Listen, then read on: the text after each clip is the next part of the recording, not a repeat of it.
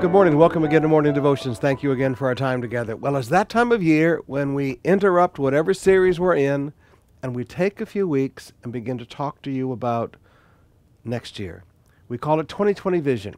Stewardship of your promotions and your prosperity in 2020. God has been good to us. But how do we act like good stewards? Now, all weekend, I'm going to teach you just to remember where promotions, success, and prosperity come from, that we must not forget that everything comes from God. So we'll see you in the services today and all day tomorrow. But right now, turn with me to the book of 2 Peter chapter 2, verse 1.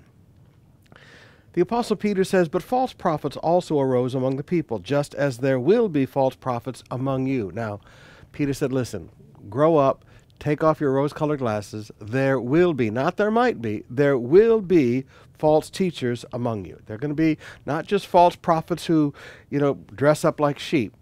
They're going to be teachers, people who stand up in front of you and teach that will be false, who will secretly bring in destructive heresies. Now notice, they don't just bring their big destructive heresy out in front of everybody. It's secret. Now, I've listened to some of these people talk, and they say, you can't say things like that. You have to change the definition in your mind so that you use terms that people understand. And what they were talking about was the resurrection. This guy actually said, I don't believe that Jesus literally died and rose again. He said, it's a beautiful story, it's a beautiful metaphor. But I said, why are you preaching the gospel? He said, well, I like being a pastor. I said, but you don't believe in the resurrection? Then you're not even saved. And he laughed and he laughed and he laughed. He was not offended. He thought I was quaint. In fact, I think that was his exact word. He said, you're so quaint. They look at you when you believe in the literal physical resurrection of Jesus as if somehow you're intellectually deficient, that you are a moron.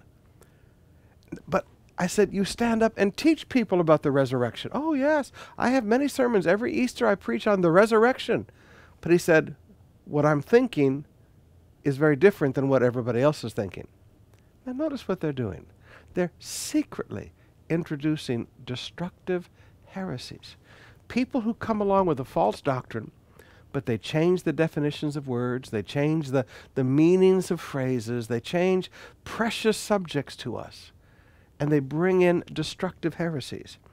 He continues, verse 2, and that many will follow their sensuality, and because of them the way of truth will be blasphemed, and in their greed they will exploit you with false words. Now notice, these destructive heresies, this is what they do.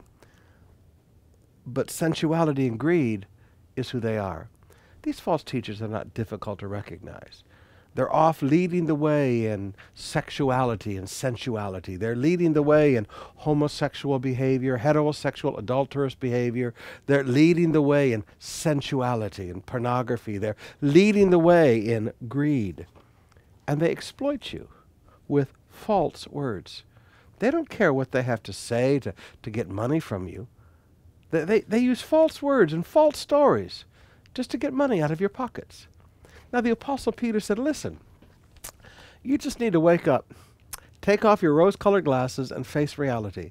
This is the real world that we live in. There will be false teachers among us.